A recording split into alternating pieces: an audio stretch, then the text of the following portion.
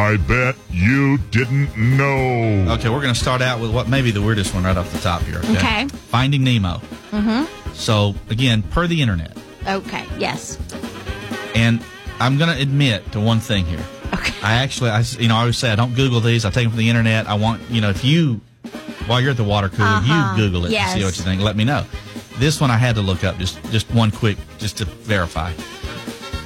If Finding Nemo were scientifically accurate. Okay, Marlin, if you don't know at all anything about Finding Nemo, it's about a couple of clownfish. The dad is Marlin. Something ate up all of the eggs and his wife, and so his son Nemo was left. Right. Okay. All right. So if Finding Nemo were scientifically accurate, Marlin would have switched sexes after Nemo's mom died and mated with his son, because that's what clownfish do. That would have drastically changed the tone of that film.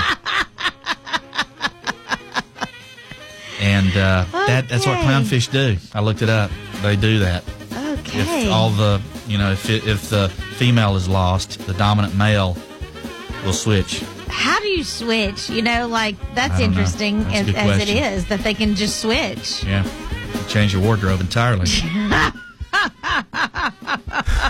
Okay. Man, weird. Okay, Americans throw away 92% of these without using them. What do you think that is? Napkins? No. Instructions. Oh, men. 90% of men do. They're never right, so might as well.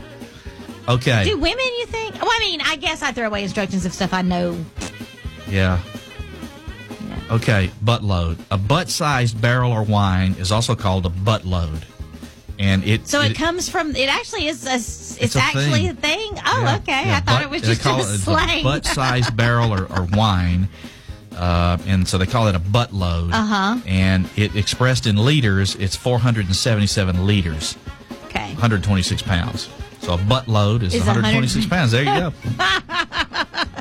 I don't think I use it in the specific form of that. Yeah, I didn't know it was official. I didn't either. I thought it was just a slang. Like, there's another... Which it is a slang. There's another term that is, like blank ton. It's like, boy, there's a blank ton of that out there. You don't know what that is? It's a 4-letter word. Ton. Okay. And I wonder if that's official. I'll have to Google that. Okay. So... I'm trying to figure out what 4-letter word. It's a blank ton. Starts with an S. Okay. Jamais vu is the phenomenon of experiencing a situation that feels very unfamiliar, even though it's something that you should recognize. Like when you're looking at a common word and suddenly it seems weird. Oh, gosh, yes. So that happens a lot. Yes. You just all of a sudden focus on a word that you've written thousands of times. Oh, yeah. And you go, is this right? I'm not sure it can be like the simplest word possible, too. They call it the opposite of deja vu. So. And I've read words, too, that I'm like. Yeah. Yeah, and you're like... That looks so weird. Like, I think that's right. It's usually when I'm trying to write something. And that's usually. Is that right? I don't think that's right. So, anyway, okay. And finally... You just, write the word like said, Yeah. And you go... It shouldn't be spelled that way. Right. There's no red line under it. It's typing it, so it must be right. Okay, finally, in 2016, a Florida woman drove into someone's house because she was driving while praying with her eyes closed. Oh. She did have her clothes on, though, so for Florida, that's pretty good. It's kind of rare there. Do you really think she was praying, or was that just a good excuse when she rammed into somebody's house? I seem to remember this. Yeah. Well, just a word of advice.